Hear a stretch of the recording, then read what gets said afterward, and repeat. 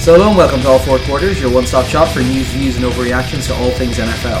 This week we're looking at coaching moves across the league, and we're also going to be looking at the upcoming Owners' Meeting in LA and what that means for the possibility of an LA team. After that we'll look at some of the playoff games from last week, in fact all of the playoff games from last week. We're going to take a blister question from you guys, and then we're going to have a look at next week's games. So hey guys, how are we all getting on? We've got Connor here, we've got Harry. Hello. And we've also got Ronan. Hi. Hi guys, so any crack with yourselves? Yeah, not a huge amount. Just got a shiny new OnePlus X, so pretty pleased with myself. Just been playing around with that for the last while. Got it arrived last night. It's nice to finally join the legions of people with phones that work. Ah, very nice. What about yourself, Fitz? Yeah, grand. Just the old heart is recovering from the old game at the weekend, but I'm sure we'll talk about that plenty later on. Oh, we will. But, yeah. I'd imagine that you're still erect. Well, no, heart problems don't tend to go with that. Well, I thought normally if it lasted more than 4 hours, you had to go and see a doctor. So. But similar. I'm very excited about how it went on the weekend as well. But like we said, we'll get to all that later on. I'm less excited. Yeah. Well, of course you're slightly less excited. Although it was a very good week for you guys. You didn't lose a game, and you're going to have some players come back from injury. Yeah, actually, it's the first thing happened in a while when none of our players got injured. Great. So happy time. So I suppose we'll kick off with some of the news. The first thing we're going to look at is some of the coaching moves that's happened around the league in the last kind of week or two. So I suppose we'll kick off initially with Tampa Bay, as they were kind of the late man to the game. They've decided to fire Lovie Smith after his second year, I believe, as their head coach. Now, there's theories abound as to why they've done this, why they didn't make the jump initially. The big one, I suppose, is that they're looking to keep their offensive coordinator and move him up to head coach. What do you make of that, Ronan? Yeah, like the general theory is that Connor and Jameis Winston have had some good chemistry going, and that they really want to they really want to make that work. The other theory is that Lovie Smith had some control over personnel decisions, and they wanted to actually just take that away from the head coach and go to a more standard GM controls, personnel, head coach controls, coaching. By the way, Ronan, it would appear that we're not interesting enough for Harry. He's currently Snapchatting instead of listening to you. I can multitask. I've got a lot of ladies, man. They need to know what This is why Harry's not allowed fancy technology. He's now completely distracted. I was paying attention. It's like that dog from Up. If I was going to be a dog, I would have thought of myself more as Airbud than anything else. Touchdown, Airbud. I am listening. What about yourself then? Do you reckon Cooter's the man for the job, or Cotter? I'm not actually sure, because I think it's because I keep thinking Jim Bob Cooter, and it's just more fun to have two Cooters in a league. It's always more fun with two Cooters. It's difficult to say. It is an odd decision, like I said, what Ronan was saying, because I was listening. You have to wonder if there were sort of other factors like trying to take away the personnel decisions to see what's going on. It's difficult to know. The offense has looked good in Tampa Bay at times and has also looked quite bad at times. So it sort of depends, I suppose, a thing we don't know, which is what's his relationship with Jameis, what's his relationship with the young players coming through. Yeah. Do they have more trust in him than they would have in Lovie Smith, who isn't primarily known as being an offensive-minded coach and has shown perhaps some poor game management decisions and clock management and things like that have always been sort of problems for Lovie, despite his legacy. It is still a bit of a shock to see him cut loose so soon and in the middle of a rebuilding project, though. That's very, very odd. It is, but I suppose he's a defensive-minded coach who came in and their defense has been awful and has been progressively awful. He's running a system that doesn't really fit the modern NFL, really. He's not using his personnel well. He's taken really good players and made them look awful over the last 2 years. So I can see why they were a bit annoyed at that. The rationale behind the Cooter thing. Connor, it's the Tampa defense. Yeah, Tampa too. Everyone still falls for that, right? If they weren't looking at promoting Cooter or Cooter. Whatever. If they weren't looking to promote the offensive coordinator, it was a scenario where he would then be able to be essentially pinched by other teams to go and interview for jobs. So I think this is allowing them to compete to keep him if they want to keep him. So I suppose that's what's going on there. Miami have made a decision on their new head coach, and in equally unexcitingness, it was Adam Gase. Are we excited by this? I suppose, Harry, they're in your division. What do you make of Adam Gase? I quite like Gase in some ways. I think what he did in Denver for a while as defensive coordinator was quite good and quite clever and about maximising the ability. We saw him do it in Chicago to an extent. I mean, Chicago, I was thinking about it before the podcast. Is there anything notable to say about Chicago this season? And there isn't. And that, for Chicago, is progress, because they weren't an awful flaming wreck of a team this season. So we saw, Cutler making less high-profile mistakes, which Cutler is famous for, and saw just being a bit more calm and fitted in the offense. And yes, the team still struggled because it's still not particularly talent-rich team, and that's the problem he may face in Miami. We don't really know what they're going to look like personnel-wise in terms of the players coming into next season. But if you want a guy who's got a track record of sort of calming it down and trying to make the best of a situation where a quarterback isn't perhaps in his most confident or most comfortable phase, that's kind of actually what you want in Miami. You want a guy who'll bring a bit of stability and try and just calm things down and just stop it from being a disaster. And then you see whether or not he can take it further. Yeah, of course. What do you think, Fitz? Is Gase a man who gets your juices flowing? Well, his general idea is that he's a quarterback whisperer, and this is obviously a decision that's been made to try and perhaps get the best out of Ryan Tannehill, who's obviously someone who has been somewhat enigmatic up to this point, similar to Jay Cutler. Like, to be honest, I'm not really sure this is a great decision. Like, he isn't very experienced. He's been around for a while, but still quite young for a head coach. And it kind of reminds me of, like, Josh McDaniels, kind of Mark Trestman, these kind of offensive gurus, but who really don't have the overall kind of knowledge base you would expect to be like the head coach at this point in their careers. Like, if he's paired with the right coordinators, then we could see some good things, but to be such a young coach himself, he probably won't have that kind of, networking effectively to be able to hire that, so it's really relying on the general manager and the owner to kind of, like, be able to, like, get him guys that will be able to complement him. Some experienced coordinators would be useful, I think, for him in his first couple of seasons. But, you're taking a punt here. He's kind of an unknown. So obviously that could mean he could be the next head coach, like best coach, Belichick, etc. So we'll see. Yeah, no, of course. Like, I suppose there is a slight problem looking at it when it's his first time around, that there's a degree to which his fate is now going to be interlinked with Tannehill's, given he's coming in and accepting a job with Tannehill there. Like, I think that probably played a factor in his selection, because I don't see him coming in as this quarterback guru and then being able to select another first or second round quarterback and groom them behind them. I think they're kind of looking for him to get results with the team they've got there and continue to build on that project rather than start afresh. The next one we'll have a look at, because it's the only other one where we've kind of got an in limbo of whether they're going to have a head coach or not. Poor Jim Caldwell is sat and isn't sure whether or not he has a job. They've hired a new GM in Bob Quinn, who I believe is one of your Patriots guys. Used to be head of personnel there or something. But yeah, so he's now decided that he's the GM, but he's not sure. He hasn't made a decision yet on whether or not Caldwell will be kept on. Now, we did see an improvement in the back half from this team, and to be honest, there were some decisions that went against them referee-wise that probably cost them a win or two. Is this a scenario where we think Jim Caldwell will be a good person to hold on to for at least a year, or would you be cutting ties and looking to start fresh there? Caldwell is kind of in a similar position to Lovie Smith in that you think he's coasting on a reputation to an extent, and that you look at him running a team in the here and now and it's not going spectacularly well, and you do wonder if the game is changing a bit. And we saw the huge improvement in the team when, well, not a huge improvement, relatively huge improvement in the team when Jim Bob Cooter came in as offensive coordinator. But you do wonder, what Caldwell was doing before that, and if it's, Caldwell, the team turned around a bit, that might save Caldwell, but then you look and it's like, well, the team turned around a bit because there was a new guy who came in, not necessarily because of Caldwell. And the Lions, have been very, very up and down, but you do wonder if they're looking to get somebody who's even just a little bit more inspiring than Caldwell. Because this isn't a team that particularly needs that kind of Jim Caldwell stability. Like, this is a team that has a huge amount of talent and isn't getting the most out of it. So I wouldn't be surprised to see them look for somebody who's going to shake things up a bit to actually try and take advantage of the weapons there. And I think particularly they might want to change things just to try and get Megatron to stick around. No, of course, yeah, because there is chat about that, and we'll do a bit more on the players' side of things coming out of the back end of this playoff run. Like, there's a couple of other teams who still have openings. The Titans are filling a GM spot before they make a decision. Apparently Mike Mularkey's a favourite. Eagles are obviously still looking. They've met with a load of people. 49ers, Browns, Giants. Lots of interviews going on. No hiring been done. So suppose the names that are kind of going around, we'll just have a brief chat if there's any of them that jump out to you. It's kind of Chip Kelly's getting a lot of bad press at the moment. People are saying poison to a franchise. Like, is he someone you think is going to find a foothold somewhere? No, I think he might just have to take a year out.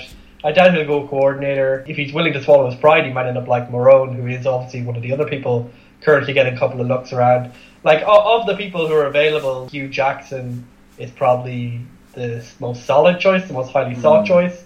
And Tom Coughlin coming back, getting interviews with the Eagles in San Francisco. So he's probably the most interesting choice of the rest of them. The rest of the names are, a who's who of like solid coordinators and people with experience. Shanahan, Brown, Jackson, McAdoo, all those guys, McDermott. Like, yeah. That would be huge, I've got to say. That would be like going from Chip Kelly to Tom Coughlin. It would be hilarious. You couldn't think of two more opposite coaches, could you? Well, his advanced sports science didn't work, so let's try the leeches.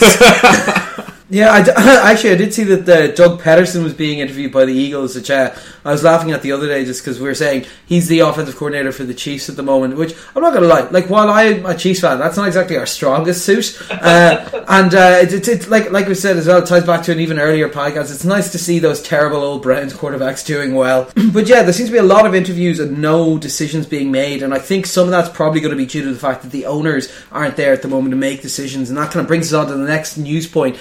What is going on with the owners? They're having a meeting in LA this week. There's a couple of issues that are going to be discussed at it. There's going to be shortening the tampering period of free agency from 3 to 2 days. No one gives a shit about that, right? No one cares about that. The vote on Wednesday about whether or not teams will be able to trade compensatory picks. So that will be slightly relevant, but not hugely relevant. But the big one, done deal effectively. This yeah, from what I gather, that one is just going through without question, and I think the same is being done for the free agency element. But the big one now wasn't initially thought this was going to be decided here, but it's looking like there's going to be long discussions and some votes taken on the LA teams and the potential for 3 different teams moving to LA.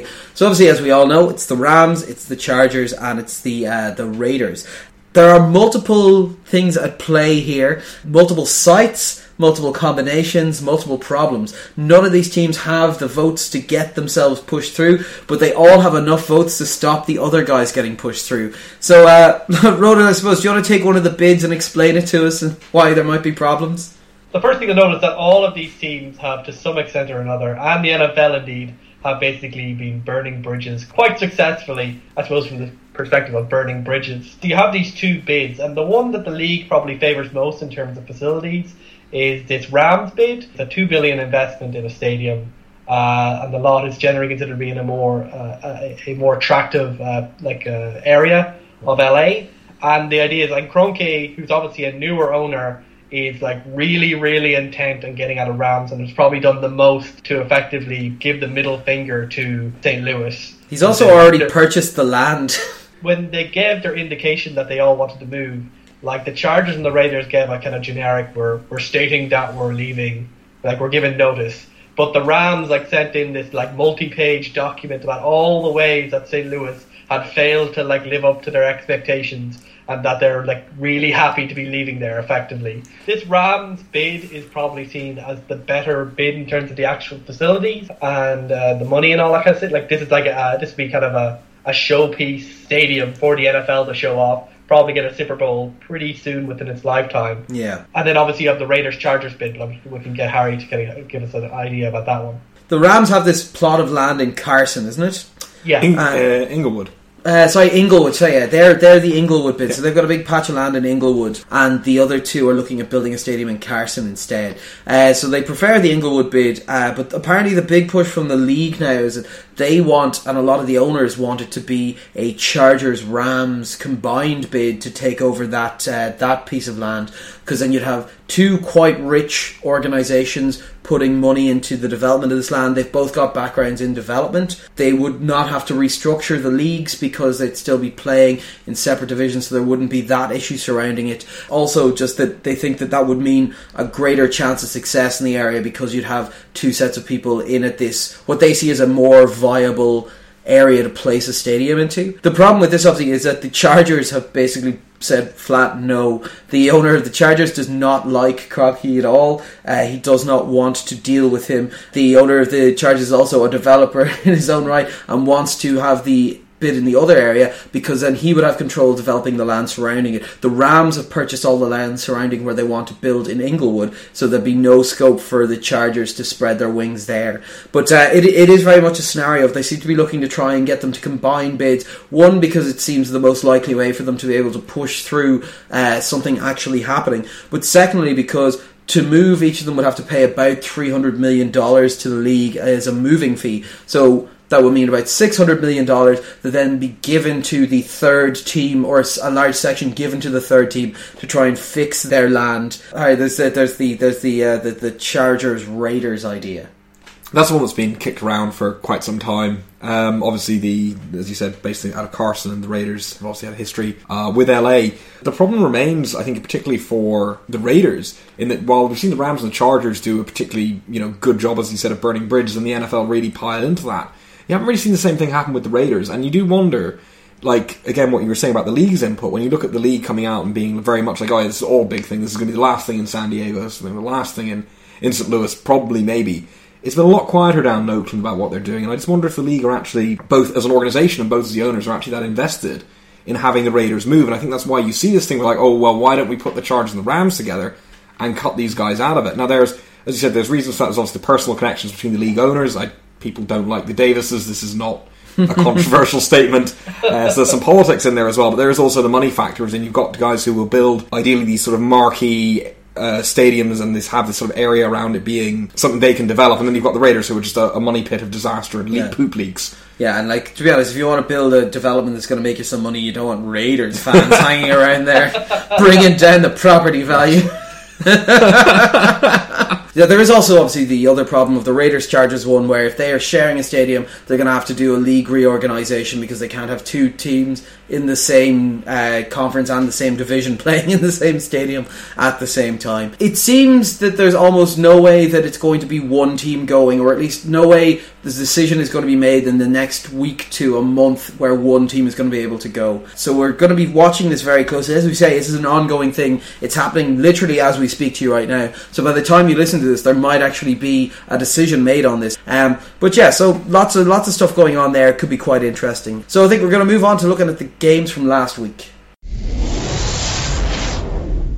So yeah, we're going to have a look at the playoff games from last week. Instead of our normal format of neutral zone, dumpster fire, good game, there's only 4 games. It seemed cruel to put them all into the dumpster fire section, which is where they pretty much all were going to go anyway. So we'll start just in chronological order. Chiefs took on Houston and absolutely spanked the living shite out of them 30-0. The Chiefs win a playoff game, 23 years and finally. Although it wasn't really a playoff game, it was more of a demolition. It was the first playoff shutout in just over 10 years. Hoyer had a terrible day. So it's not all KC, but to be honest, you have to credit them somewhat. Like, if you stop a team from scoring, regardless of how bad a quarterback is, they'll normally manage to put something in there. He had 4 interceptions and a fumble recovered by the KC team, which was obviously great. An injury to Macklin, which puts a bit of problems on us for going after a little bit of a deeper run. But also an injury to JJ Watt in the third quarter. On the exact same play, I might add, which is very surprising. Outside of everything else, was the way that they managed to keep Watt out of this game.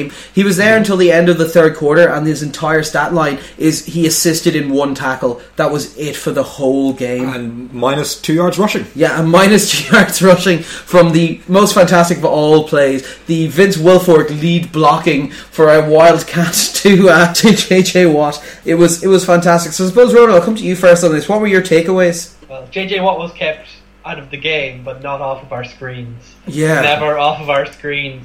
Yeah, like, this is the kind of game where, like, KC did basically what they needed to do, barely. Like, to be fair, like, with all of the turnovers that were in the first half, the fact that KC only racked up, like, basically KC got a lot of points in the second half of the game when it was already dead, but really, with all the mistakes Houston were making, KC could have had a lot more points than this. Like, I know 30-0 sounds like a lot, but this could have been a significantly amount worse than actually was for Houston.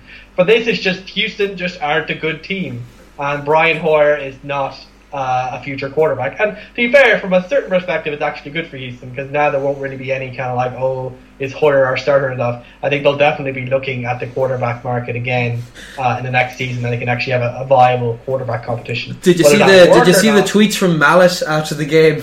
He's like, bet you wish you still had me now. But everyone is pretty much certain it was a fake account because there was text that turned up before 11 a.m. on that account. So. But yeah, like, basically for KC, they did what they needed to do, and that's basically what they've done all season. They haven't necessarily blown teams away, but they've always done what's necessary, and in this game they did what's necessary and let Houston basically immolate themselves.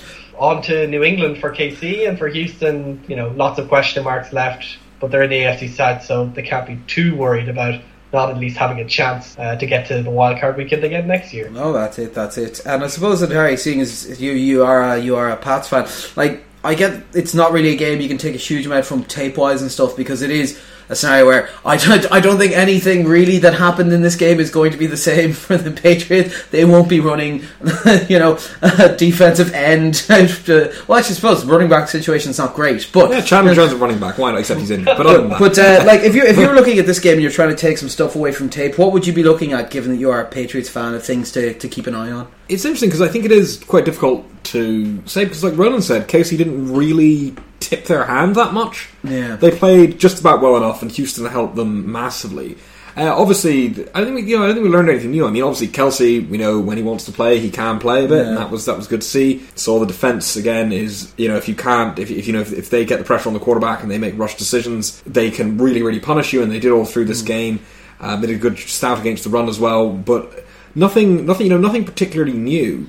The one thing that will, I think, be interesting New England when they look at the tape is looking at guys like Albert Wilson and Chris Conley. How did they play? Because Macklin may well not be there, and those are the guys we might need to deal with. Although I reckon, going forward, I think Casey are probably, I'd say, will go pretty run heavy, but we'll discuss that more. Yeah, we'll have a chat about it later on. Yeah, when we come to the game. But yeah, it's an interesting one because despite the fact that Casey pretty much were able to or had the opportunity to style on Houston, they still played quite tight, took no chances. Oh yeah, really. there was no opening up of the playbook at all, which I obviously it worries me somewhat when I see that, but it's also there is no other half of the playbook. There is. It's underneath the overhang of Andy's belly, so he can never get that far down the sheet. It's covered in barbecue sauce. He needs to wipe it off. But there's also an element, especially in the second half, which was what surprised me that they were scoring more in the second half, because I think in the second half they went to playing even less of the playbook to try and not show very much of what they'd want to play in games that will actually be difficult. But no, like I said, just nice to get that monkey off your back. It's the first playoff win for the Chiefs I've ever seen as a Chiefs fan,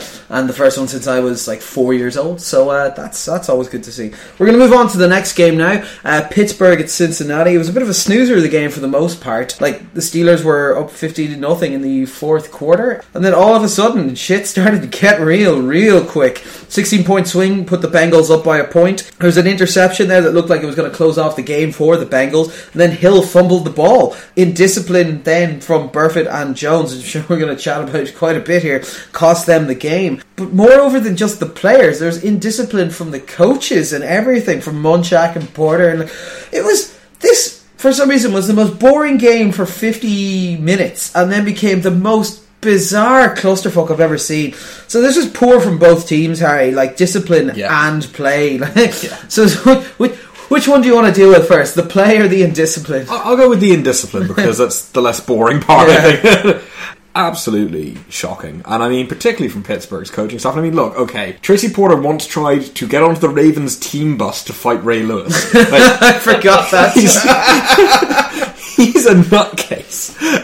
So we can kind of see that. But like Munchak, like grabbing Reggie Nelson's dreadlocks on the sideline, like that is just... And I know it's weird because it's something you're meant to say in that sort of weird coded commentary language about like those younger guys. But this from an old, experienced white guy, that was a punk move. Yeah. Like that was just dirty and sneaky, and there was no need to try and do that. And, like, do you think it's really funny when coaches get flagged? Do you think the hair grabs everything? Because I think like it looked like he was trying to grab him, but like the hair does go down quite far. Like maybe he was just grabbing him, and he didn't mean to grab the hair, but like he did still, regardless, try to grab another player. I'm thinking once he got the hair, he didn't let go of it. Like, he's got it wrapped around his hands next to where he's holding the clipboard. So that was pretty poor. The referees, I don't think necessarily did the best job with that game. There was a horrific hit on Gio Bernard that was not flagged. Yeah. At the end, yes, okay, Pac-Man Jones probably should have kept a step again. Pac-Man Jones and Tracy Porter shouldn't have had a fight. Like, okay, that's pretty redundant. But like, Tracy Porter should also have been flagged, and that penalty probably should have been offset, because what the hell was he doing on the field in the first place? He's not meant to be there. So, like, I think there's been a focus given to the refs over the last 2 or 3 weeks to, instead of offset penalties, to try and target seeing who was involved first and calling them rather than then. So, we complained about this beforehand. But they always get the guy who retaliates, because that's always the one they see first. But that was the thing. I think it is a response to that we've discussed beforehand, that they're now trying to find who goes first and then penalise them instead of offset. That may be the case, but then in that case, Tracy Porter should definitely have been flagged, because he was on the field in the first place, which caused the problem. Obviously, Vontaze Burfict had a meltdown, tried to murder Antonio Brown. That wasn't great. He's going to be suspended, which is 3 games. Yes, in AFC North games, it happens. This was, I think it was because it all happened in such a concentrated period, and it just got so out of hand with the coaching staff getting involved that it seemed, because these things happen during games. You'll see dirty hits, you'll see players get concussed, you'll see people lose their temper when it all happens in a really rapid period of time at a crucial juncture of the game. it sort of accelerates it. But I think that in a way is useful because it highlights, like, these things do happen week on week and we don't notice them because they're high profile.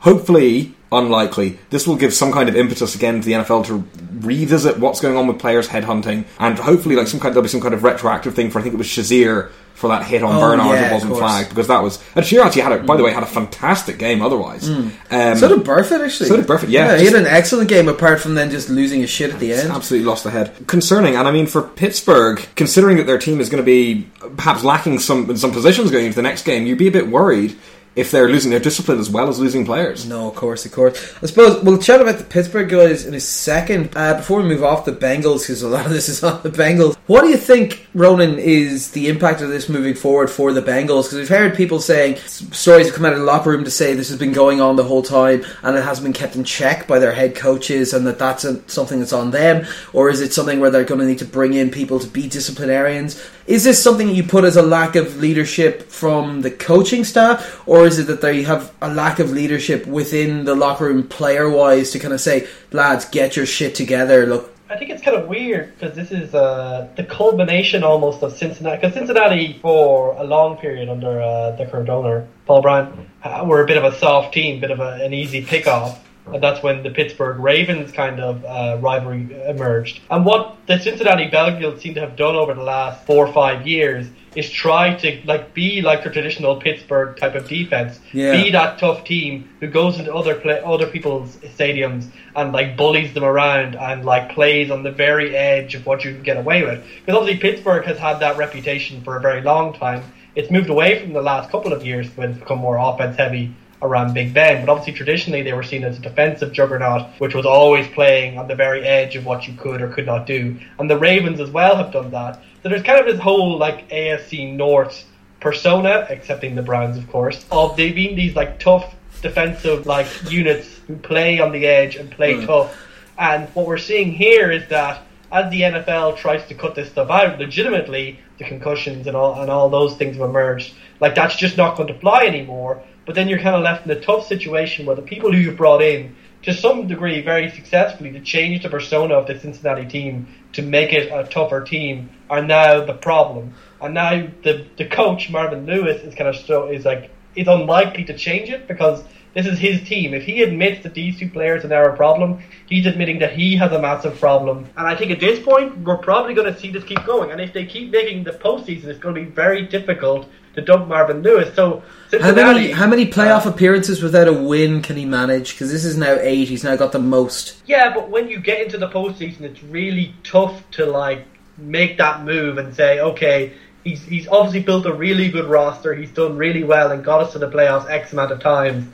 Most coaches don't get their teams to the playoffs. Obviously he's gotten them to the playoffs so many times. And before he came in, the Bengals were a joke for so long that there's maybe this will be the year. I don't think so, but it's just this kind of tough situation where he's done Cincinnati Bengals have done such a good job of building in so many ways and actually getting in the AFC North thick of it to miss by these such fine margins at this such crucial high profile times makes it incredibly difficult for this team to move. And that's basically what we've seen for the last 3-4 years. They've just been stuck in this kind of limbo of being good but not good enough. I was discussing this in work with two of the guys earlier. We were just kind of laughing, going, yeah, it's all that hard-nosed kind of AFC North, and then the Browns are that nice kid who's fallen in with a bad crowd.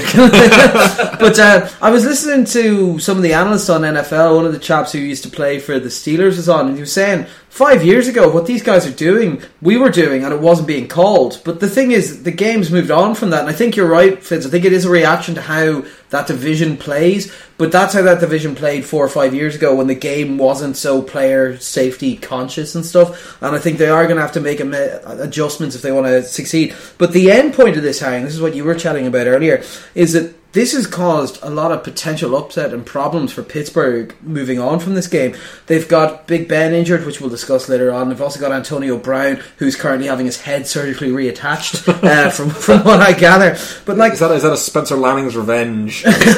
So what do you reckon now is the impact of this on Pittsburgh? We'll talk more in depth about what's going on, but how do they recover from this game and get their heads right for now going in to face another tough defence? It's a difficult position for Pittsburgh because, again, like you say, they're going into that tough defense. They're going to be without their best offensive weapon, and Roethlisberger is going to be hobbled. What they'll be hoping is that their opponents have similar enough problems, but we'll come to that. But for Pittsburgh, the idea is, look, the margin for error for them with those injuries has become incredibly small. And as we discuss a lot, and as I think is one of Ronan's favourite phrases, is the margins are very fine and the games swing on one or two plays. And when you're in a position where the margin has diminished even more so because of injuries, the last thing you need is indiscipline that can tip the game over that edge and into your opponent's favour. Because that's the thing that can cost them the game. They get those flags. They are going to go up against one of the most protected quarterbacks in the league. You do not want to be in a position where you're getting unnecessary penalties. And I think this is going to have to start with Mike Tomlin, who, as we know himself, has perhaps had some discipline problems wandering onto the pitch and all that kind of jazz. He's just a little bit bad at spatial awareness.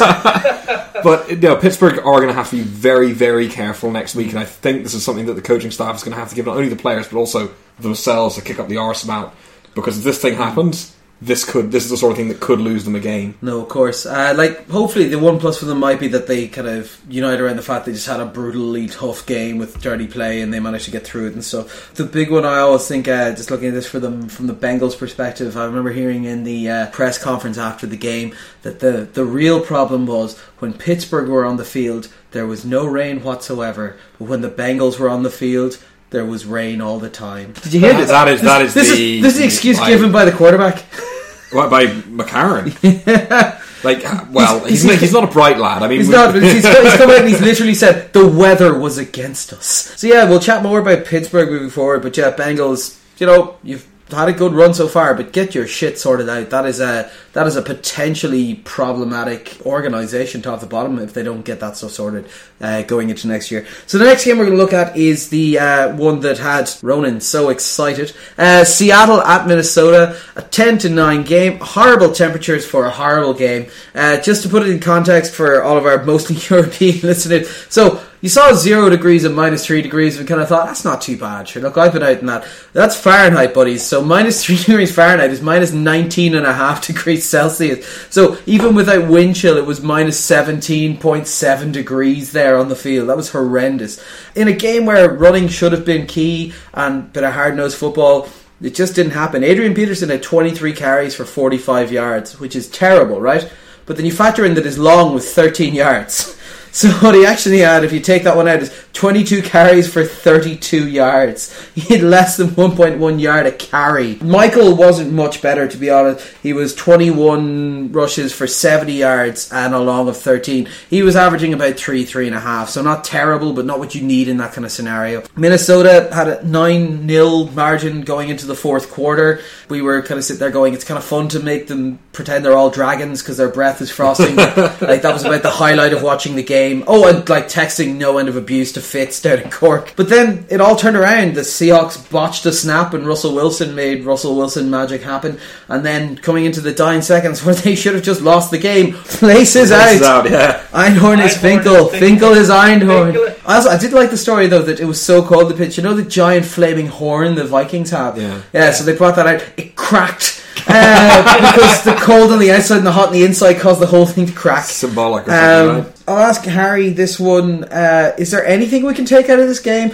Similar to the Chiefs one, it's kind of that thing of, this is not going to be the scenario for any of the other playoff games. What can we take out of this game? Playing in the cold is hard. Doug Baldwin can make nice catches. Oh, yeah, I forgot about that catch. That was an amazing catch. Yeah, that was an amazing catch. Jesus truly loves Russell Wilson. It was a surreal game. Seattle did absolutely nothing for vast periods of the game. Minnesota did marginally less nothing. Seemed fairly content to just field goal it out on the basis of the fact of how hard it was to move the ball. And to be fair, probably should have won the game, but for an absolute freak at the end. You'd look at that initially and be like, well, that was a really poor and it was a really poor performance from Seattle. But again, you consider that it was, I think with the wind chill at the coldest point, it was -27 Celsius. Yeah. Consider all the things that were just generally going wrong for them and how hard it was to play the game. Their punter got crocked immediately and the punts were going like 20 yards. For Seattle, it's just going to be a case of, put this aside. It was a thing that happened. We got lucky. We got through. Next game, their opponents are going to be looking at that going, well, look, there's absolutely nothing this game is going to tell us about a game that isn't played in these conditions. And for Minnesota, actually, it's heartbreaking. It actually is a little bit heartbreaking for them. That's true. And to be fair, this says a lot to me as well. If you look online and stuff afterwards, you'd expect in this scenario everyone's going to fucking kill the punter or kill the kicker for what he's doing. So, right, a lot of people up online defending him, going, look, we shouldn't have left it down to this point. Maybe like we shouldn't have fumbled the ball. We should have X, Y, and Z. Like they were kind of like just going, look, it was a shitty situation. And to be fair, all 9 points came from him, right? And there was people defending him. Whereas, did you see what happened with Brian Hoyer after the game? All the fans went on and started attacking him on Twitter. Right? My personal favourite of how horrible your fans are. Get your shit together, Texas, right? They had, he posted a thing up on September 11th going, never forget, trios, never forget. And then they went back through all those tweets to reply to them all to give him shit. The tweet that I saw online about it afterwards was, someone responded to his, remember 9/11 tweet by saying, I wish you were one of those towers. Yeah, the Houston fan base aren't very nice. Do you remember when they turned up outside Matt Shope's house? Yeah. They don't do that. That's illegal. Like, that is illegal. Don't do that. And this is the thing, right? It'd be one thing if they were a really successful team who couldn't deal with losing, right? But there's no way you can't be that expect to not lose the odd game when you're a Texans fan. Yeah, both of these quarterbacks have got your team to playoff games. Jesus Christ! Not that bad. But yeah, I suppose I'll go to you, Fitz, given that this is your game. It's a sad day for the Vikings, obviously, but is it what can they take out of this to build on going forward? Because I think Teddy Bridgewater looked quite good in the back end of this game in what is horrendous conditions for passing. He started to, and I'm not his biggest fan, but I thought he looked quite decent in this game. Adrian Peterson didn't look fantastic, and his fumbleitis came out again. But what would you say if you were a Vikings fan? What would you take out of this game? What would you be doing afterwards? Well, firstly, the defense was good. After getting letting Seahawks walk all over them in the game during the regular season, they got their pieces back, and Everson Griffin had a monster game. He was in the backfield all game, making Russell Wilson do those kind of magician moves, and obviously Russell Wilson felt the pressure, and not only were the conditions bad, the conditions obviously contributed somewhat, but in those conditions Russell Wilson was high pointing the ball, was missing open receivers, and rarely looked dangerous, or at least as dangerous as he can be. So I think from that perspective, defensively, they've known they have a young core there that they can work on, and they have nothing to take from this game that makes them feel that might be any different now. Especially considering that the only big play that they gave away is just one of those plays where you just can't account for it. It's everyone's going to swarm the ball on that kind of snap. And then it's Tyler Lockett is open in the middle of the field. I don't blame you if it's freezing that you might want to stop when you should be sacking someone. Yeah. On the offensive side, Adrian Peterson, he fumbled again. It's terrible, but he is still a good running back. They'll probably keep him for one more year, I'd say, at least. And for Teddy Bridgewater, I think they just need to keep building the pieces around him to give him a chance to be a game man. I don't think this is going to be his team next year, but we should see growth from him as a passer and a bit more responsibility given to him. Stephon Diggs was a good start this year in the draft, but I think they just need a few more weapons around him to kind of push him on and kind of keep building that offensive line. I think this is a good, solid team built from the ground up in the same way the Kansas City have been, in the same way the Seahawks have been. So they have a lot of hope to look for. It's just they're not making over the hump, because Minnesota have plenty of horrific playoff history to work off as well, and this will probably go down as one of the top 5 at least. For the Seahawks, because I want to briefly talk about the Seahawks if possible. I would just say the defense was really good, and in particular note was Michael Bennett. He spent more time in the Minnesota backfield than Adrian Peterson, as far as I can tell. So can I ask you one question about him? Because I saw the injury report that came out. Carroll said he has a strawberry on his knee. What does that mean? I'm not sure. I know he has a stub toe injury, effectively, that's been dealing with all season. But he has actually been playing through knocks basically all season. But he kind of just describes it I have to get pay for the weddings for my children or for my daughter. I'm just going to keep playing anyway, because he is probably outplaying his contract right now, and he's still under contract for another couple of years, so he's looking for that next big contract probably. Fair enough. Yeah. But he was using swim moves all day to get into the backfield, and I just want to note that the Seahawks defense was good, but Michael Bennett in particular was spectacular. Yeah, so on to the final game then, Green Bay at Washington, 35-18. Probably the closest thing that resembled a game this weekend. Washington pushed ahead early, but then with a mistake from Deshaun Jackson, it meant they were only up by 11 points. Green Bay started terribly, going 1 for 8 in their first 6 tries.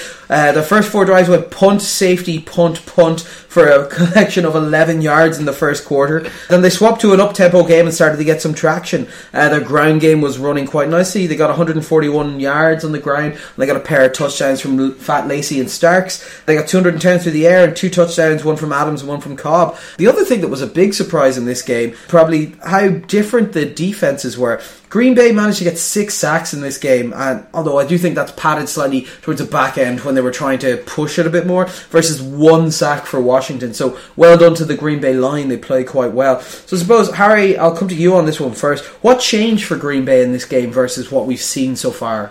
I think you put your finger on it, and I think it was only in a certain part in the game you saw it changing. They changed the tempo. They changed the way they were playing, and I think they perhaps were able to get away with it against a less experienced Washington team.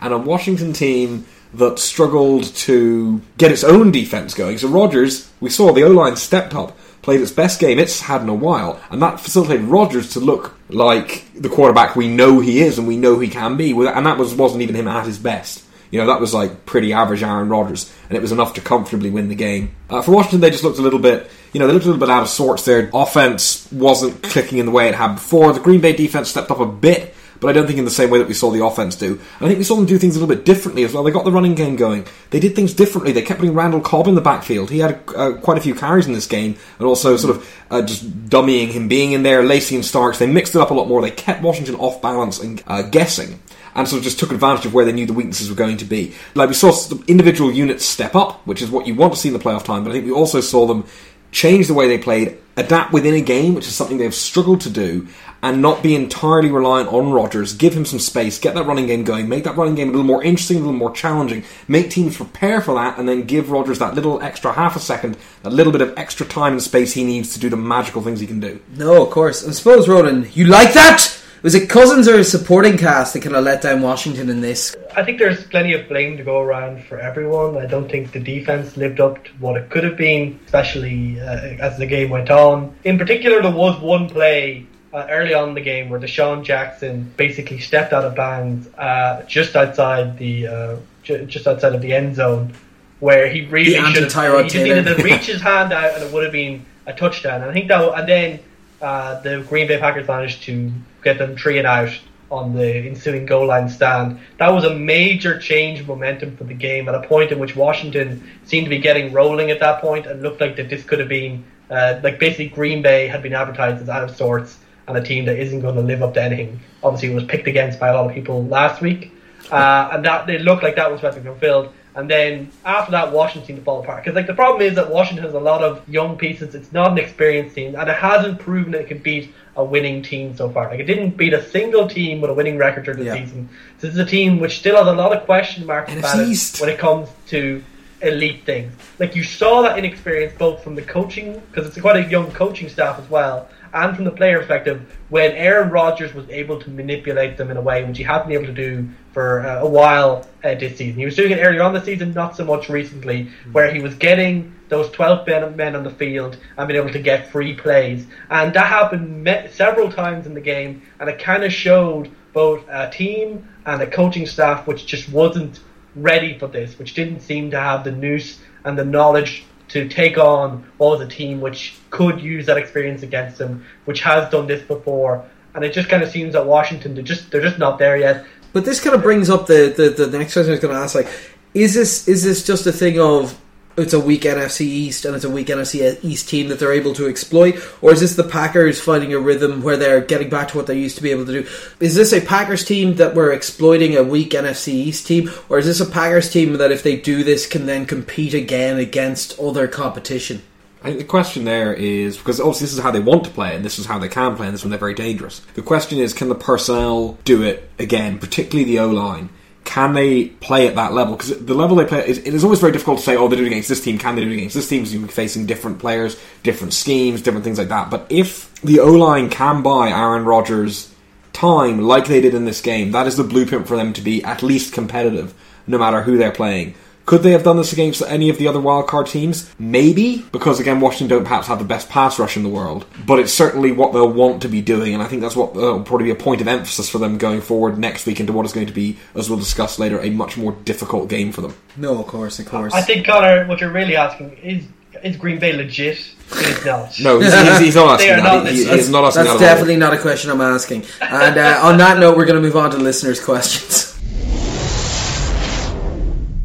So we're going to quickly run through one question this week. Reunited and it feels so good. The Ryan brothers are now going to be coaching together in Buffalo. This thing is literally turning itself into some kind of reality TV show. He's not been hired as defensive coordinator though. He's been hired as assistant head coach for defense. Which obviously is going to put the defensive coordinator in a bit of a weird spot where his boss's brother is kind of his boss. So how do we see this one playing out, guys? Well, it's interesting that you said this is becoming more of a reality TV show, because I gather that the NFL has a reality TV show. Hard Knocks in Buffalo, man. I know, it would be amazing. Here. Tell me you don't see this. I think, you know what Rex Ryan has done is, I don't want to say smart, I think it's interesting, because you give Rob Ryan this kind of makey-uppy title, where his role is pretty unclear. Given Rob Ryan's difficulties with managing defences recently, you've got him in a role where he has perhaps as much input or responsibility as you feel is reasonable to give him. Which, you know, could work, because obviously the guy has had things to offer in the past and is definitely useful to have. My concern is that how much of his... Well, one of two things that isn't the concern. I think the concern is that Rex ends up giving him too much of his ear, and that could lead to problems not only just in terms of the defensive side of his role, but also the assistant head coach side of his role, which could be interesting. And not in a good way. The other thing is that they both just get drunk and start punching each other again, which That'd be amazing. Could be hilarious. I would love that. That would be hilarious. That so much. I think it's one of those things. It's difficult to know exactly what's going to come of it, other than the potential for an excellent season of Hard Knocks. That's true. Fitz, what about yourself? Yeah, this is if this wasn't going to be a make or break season for Rex Ryan, doing this has basically just signed his warrant that if they don't make the playoffs this year, he's out and it's done.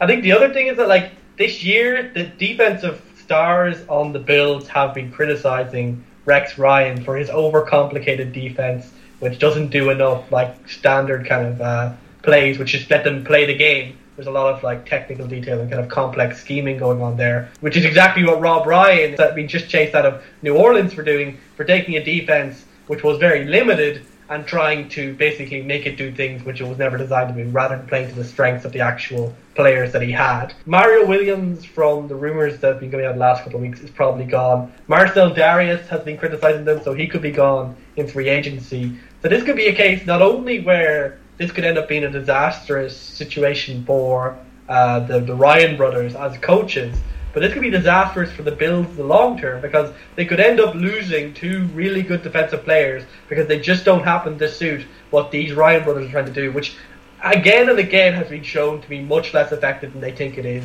Is this going to sink the Bills for another 2 or 3 years? And is that deserving? The Bills don't deserve that. They're sad enough already. It's not Brand's level, but yeah, it's getting up there. Yeah, no. It'll be interesting to see. Like I said, hopefully, like, best case scenario, it works okay for their defense. Middle case scenario, it's as it is beforehand, and he's now got a patsy he can throw under the bus whenever it doesn't work next year, and just continue that sibling rivalry. And best case scenario, they get on Hard Knocks, they have fist fights. It would be amazing. Thanks to Michael for that question, actually. And now we're going to move on to the most important thing, the games for next week. So we've hit the divisional rounds. We've got 4 games this week to look at. It's going to be very exciting. Obviously, top end football. So we'll kick off, I suppose, with KC at New England. The important things to look at this is obviously the main one's going to be injuries. Jeremy Macklin got injured in the game last week. It's now an ankle sprain. There was quite a good sounding press conference on it today saying that it wasn't actually a particularly serious one either, so he is very much day to day and might be there. Although I don't know how much I trust those kind of things anyway whenever I hear them. I think everyone just kind of goes, oh, let's just make them believe that they're preparing for every possible inevitability. New England are expecting back a number of starters now. Edelman, Vollmer, Jones and Hightower are probably the 4 main ones that I'm thinking of. There's obviously a plus to having them back, but I think there's also a possible negative in a lot of these guys haven't played in a while as well, so there could be problems with that, whether they're 100% or on snap counts. Things like that can play into it, but it means it's going to be a significantly tougher game than, say, the last couple of games were for New England's opponents, given that they were missing these players at that point. Yeah, essentially, I don't see a huge amount of run game coming out of New England in general at the moment. I think it's strength v strength what it's going to be. New England's offense, Tom Brady, Gronkowski, Edelman and Amendola and all those guys against the defense of the Chiefs is going to be the main conflict in here, and whether or not that line can hold up. Vollmer's return is going to help against that pass rush. It's going to be a tough game, I think. I think there's going to be a lot of defensive moves, a lot of sacks, a lot of turnovers, a lot of pressure. So it's not going to be an easy one to call. As you'd imagine, I'm going to go for the Chiefs in this one. I think the defense will hold up. I think they'll do enough on offense, although I am obviously concerned with some of the injuries. Harry, I suppose, as a New England fan, what's your take on it? Pretty much as you say, and to a large extent, I'm less confident on Macklin coming back, which I actually think will be a big factor in it. Like, I think Macklin is sort of a game-breaking talent. We could probably handle Wilson and Connolly. I think we will see a big run game out of Kansas City, so a huge amount of it will be whether or not, like, particularly Dante Hightower coming back, and whether or not he'll be at the level we need him to be at. Pretty sure he accounts for about 90% of your run defense. Yeah, pretty much. Like, obviously, Jerome Mayo has declined significantly, and Jamie Collins is fantastic in a lot of ways, but he's not a run stuffer kind of guy. Yeah. It's not going to be easy for us, and I'm not like hugely confident, to be honest, taking us. But I think that we've got enough coming back to make the difference. Vollmer, as you said, is going to be huge. Like, the O-line had its difficulties, and when Vollmer went down, it was just bad, because he had been, I think, probably our best O-lineman this season. Losing him, big blow in terms of protection of Tom Brady, just in terms of general leadership on that line as well. Obviously, getting Edelman back, getting that security blanket, getting that guy with that chemistry and understanding with Tom Brady is going to be critical. If we have him back, he's a very difficult guy to cover, even with the talent that Kansas City have in the backfield. Other thing I think that's going to be very, very important for New England is Devin McCourty back up to speed? You would hope so with the week off. But what he adds in coverage in that backfield is enormous, and the confidence and the things him being up to speed allows the cornerbacks to do is very, very important. Of course, because you pointed out to us when we were watching at your house the other day, the Week 17 game, you could see the lack of the first step there with him. So obviously, if he has that back, that's a big plus for them. The other thing as well I spotted, which is obviously a worrying sign, Edelman has already got his playoff beard on. What about yourself, Ronan? What are you looking at in this game? With New England, there's a lot of question marks there with all those players back, and the week off means they could be a little bit come up. I think, like, Bill Belichick kind of called it himself when he said, like, this Kansas City team, there's no real weakness. There's no specific thing to exploit which you can go, that's the way you beat Kansas City. They're just a good all-round team that does plenty of things well. The one thing I would say for Kansas City, even if Jerry Macklin is that, is that all season they've proven that they can fit players into their scheme and they can still continue to be effective. They put Dee Ford in there instead of Justin Houston, and he played really, really well. And obviously the big one earlier in the season is that they lost Jamal Charles, an all-pro running back. They put in Jerkandrick West, who had some hype about him, especially from Connor. Spencer Ware, like a former running back, fullback kind of hybrid brought from Seattle. I think they've shown again and again, Kansas City this year, that they can do what's necessary even when they lose some of their major pieces, and that they're a very resilient team. And I think with the form that they're on and the belief that they have, and the way that they'll be able to make Tom Brady's life incredibly difficult, I think they should have enough to take on a New England offense when it's still going to be coming out of kind of a rusty situation. Like, I think New England at full throttle might have enough to take on this KC defense, but I think right now, with all the question marks, I think the KC defense will do enough to suffocate this game, and that Alex Smith and the run game will do enough against what is he's a good New England defense, but perhaps has those question marks due to injuries again. With McCourty, with Hightower, that they should do enough. Yeah, no, of course, I agree with you entirely. I think it is going to be probably the best game this weekend, possibly one of the best games that we're going to see in these playoffs. I suppose what would we take on scores on this one? So I'm taking New England. I'm taking New England. I'm taking Kansas City. I'm thinking something in the region of about like 27-21, 27-20 kind of area. Yeah, I probably see it being similarly close, probably New England's favour. I'd say something like around 24-21, something in and around that region. Probably not exactly that, because I reckon there'll actually be a lot of field goals in this game, but I can't bother doing the maths, so in and around that. What about yourself? Like something in that area, kind of like high teens to like mid-20s, probably a 3 to 7 point gap. Yeah, fair enough. So we've got two of us taking KC, one of us taking New England. Next game we're going to look at is Green Bay at Arizona. What we have to say here is Green Bay are coming against a much more complete team defensively than they saw out of the Washington team. Also, given, I think Harry mentioned this earlier, I think there's a experience on this Arizona team to not crumble in spots where they see people changing personnel and not getting as much time as they'd like. It was 38-8 when they last played each other in this exact same scenario. Green Bay have looked much better in the wildcard game, but again, Arizona, I think, will have the ability in the top to bottom roster to deal with it. They did falter in week 17 when they fell to the Seahawks, but I think there was an element in that game of not having much to play for. There wasn't a huge amount for them to be invested in that, apart from a slightly better record and no better seeding in the thing. This is an Arizona team that's rested, that is skilled, that is experienced, that is multifaceted and very, very balanced. And I think Green Bay, while better, are not a 30-point swing better from when they last met in this exact same scenario. So I'm going to be taking Arizona, and I'm going to be expecting a scoreline of something in the region of 38-24. I think the score might be a little closer than that. I'd say maybe looking at sort of low 30s Arizona, high 20s Green Bay. Again, like you say, Arizona's defense aren't going to be as exploitable as Washington's was. I think we're going to see Green Bay perhaps, despite having figured out what they need to do a bit better, they're going to struggle to get the guys open against cornerbacks who are basically just better than Washington's, Pat Bashad Breeland aside. The other critical thing I think for Green Bay is in terms of the O-line.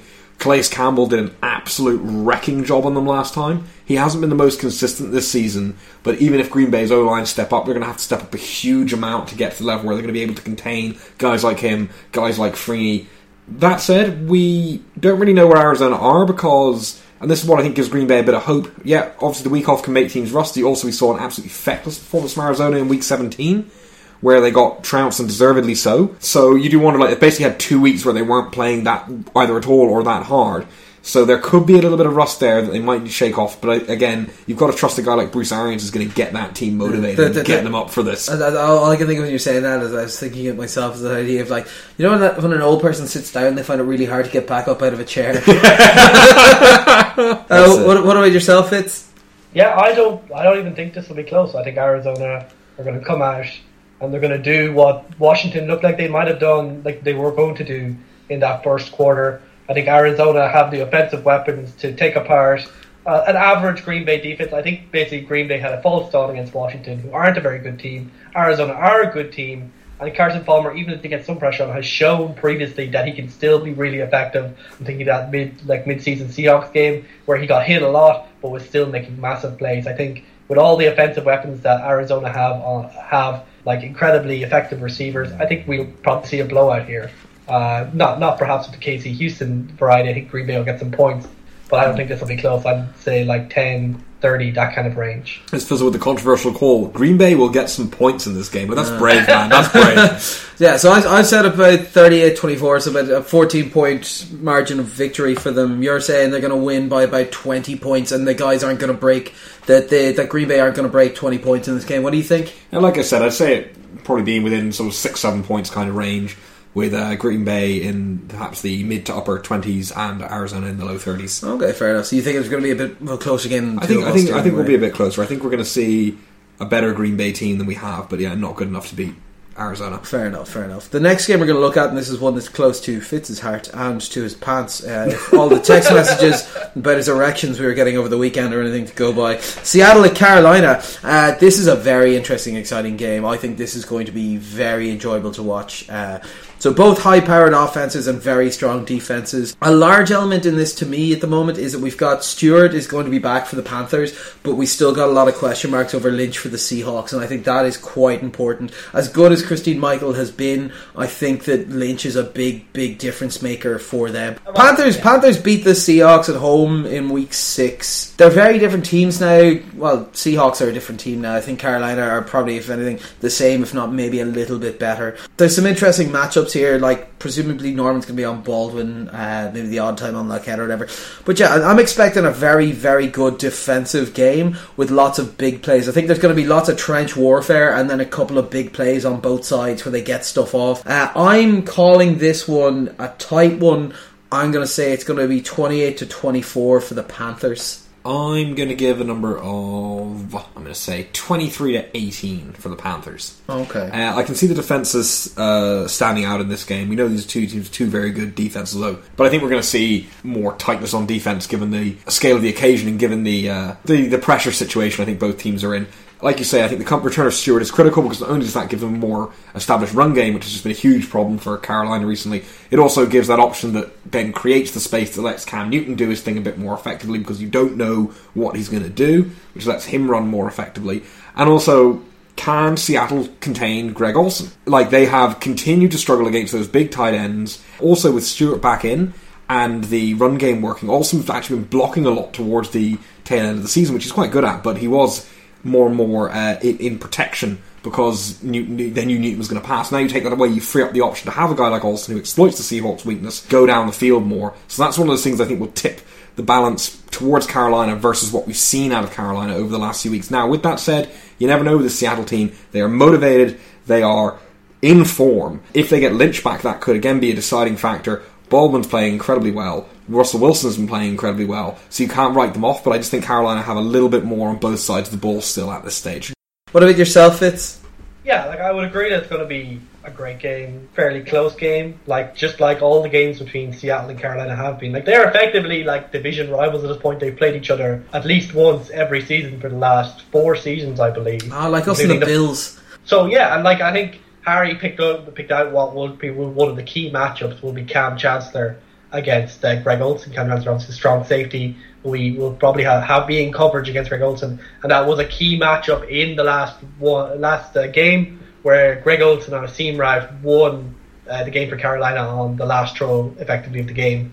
The reason I would give Seattle the edge, say by about 3 points, is because I think that this is a very different Seattle team. This is a really hot Seattle team. What we saw with this Seahawks team is that Russell Wilson has gone from a game manager to one of the elite quarterbacks this season. And this is now Russell Wilson's team, Russell Wilson's offense. And what we've seen is that has blossomed into an incredibly effective offense where Doug Baldwin and Tyler Lockett and Luke Wilson have all looked much better than perhaps most people would rate them. I think these are 2 incredibly tough defenses, but I think that the Seahawks have that kind of that form coming in, which may be enough just to get them over Carolina.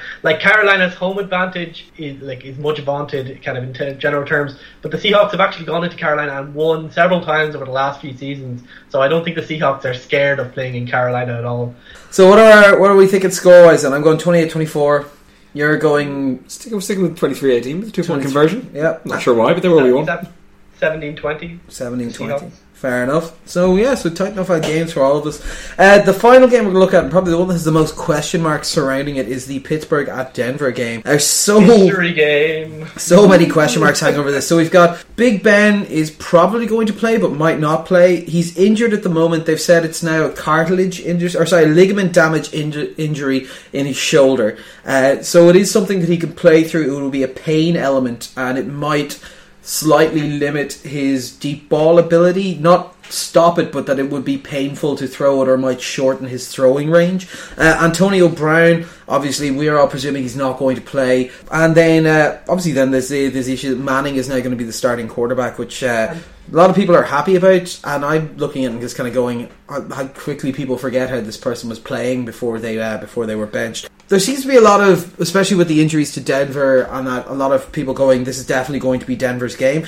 I would preface this by saying this is a Denver team that in the last 4 games nearly lost to the Chargers, right? The Chargers. Lost to the Steelers and the Raiders and barely squeaked past the Bengals. This is not a particularly strong team. It's got a high-end defense, but a lot of questions on offense. Running back play, I think, is going to be incredibly important in this game for them. They were held about 3.5 yards per carry the last time these two teams met, and that was a big factor in being able to stop them. They can thrive on the deep ball against Pittsburgh with their weak secondary and the problems they've got back there, but they've got a guy with a noodle for an arm throwing. People topped up this Week 17 return of Peyton Manning, but he was 6 attempts for 40 yards and none of them were particularly distant, and it was literally the longest throw he made was he had a 5-yard out that he threw to the sideline. There wasn't any deep balls in here. It was mostly just handing the ball off. When we say he's a great quarterback, and I don't disagree. He was a brilliant quarterback. He's one of the best that have played the game and whatnot. But when they look at him, they go, "This is going to be a much better result than Brock Osweiler." Brock Osweiler was playing relatively well in the system at the back end. He wasn't great, but this is a quarterback who, in 10 games, threw 9 touchdowns and 17 interceptions. This is not a guy who you're just going to go, "Oh, he's going to come in and it's going to be an upgrade." I'm still torn. I'm going to wait until I hear what you guys have to say. I haven't picked who I'm going to take in this game yet. This is the mystery box game, isn't it? You've no idea what's going to come out of this. I'm not optimistic. I think this is going to be quite a poor game.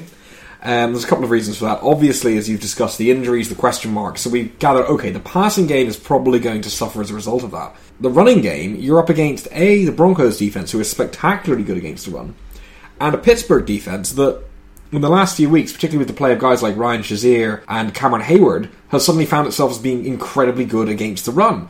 Yes, Pittsburgh do have problems in the secondary. Like you said, Denver are an extremely ill-equipped team to exploit that right now. So what you're going to see, I think, from both teams is a lot of sort of that dink and dunk, screen pass, bubble screens kind of stuff, and hoping that one of the wide receivers can rip off a good play. Ben is going to probably struggle to throw the deep ball. He's probably going to try to throw the deep ball. He's Ben Roethlisberger. That's what he does. He turns up injured and he just harfs it all over the field. But we've also seen him play hurt this season and in the past and just not be able to do that and then sort of struggle to adapt. So I think we're going to see both teams are going to sort of try and pick away at each other. Come on, Michael Vick! Oh, God.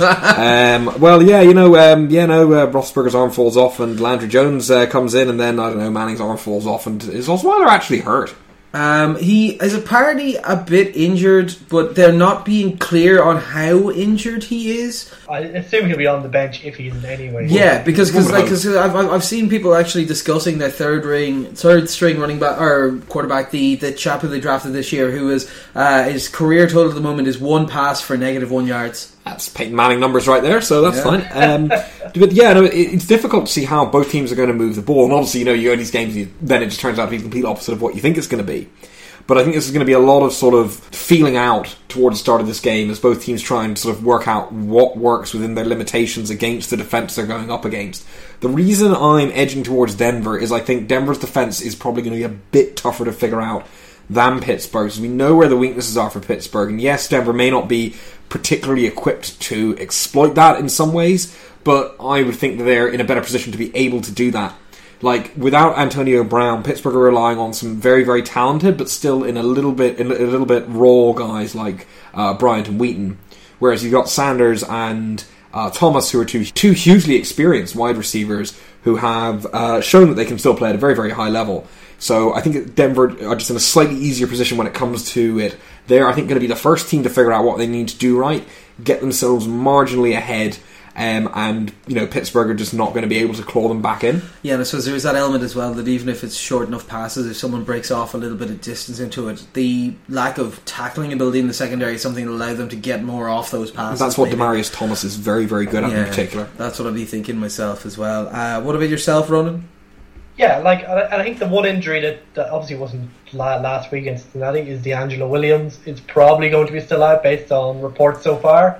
That's still a massive loss for Pittsburgh. Todman and Toussaint did okay against Cincinnati, but there's still a definite drop-off in quality there.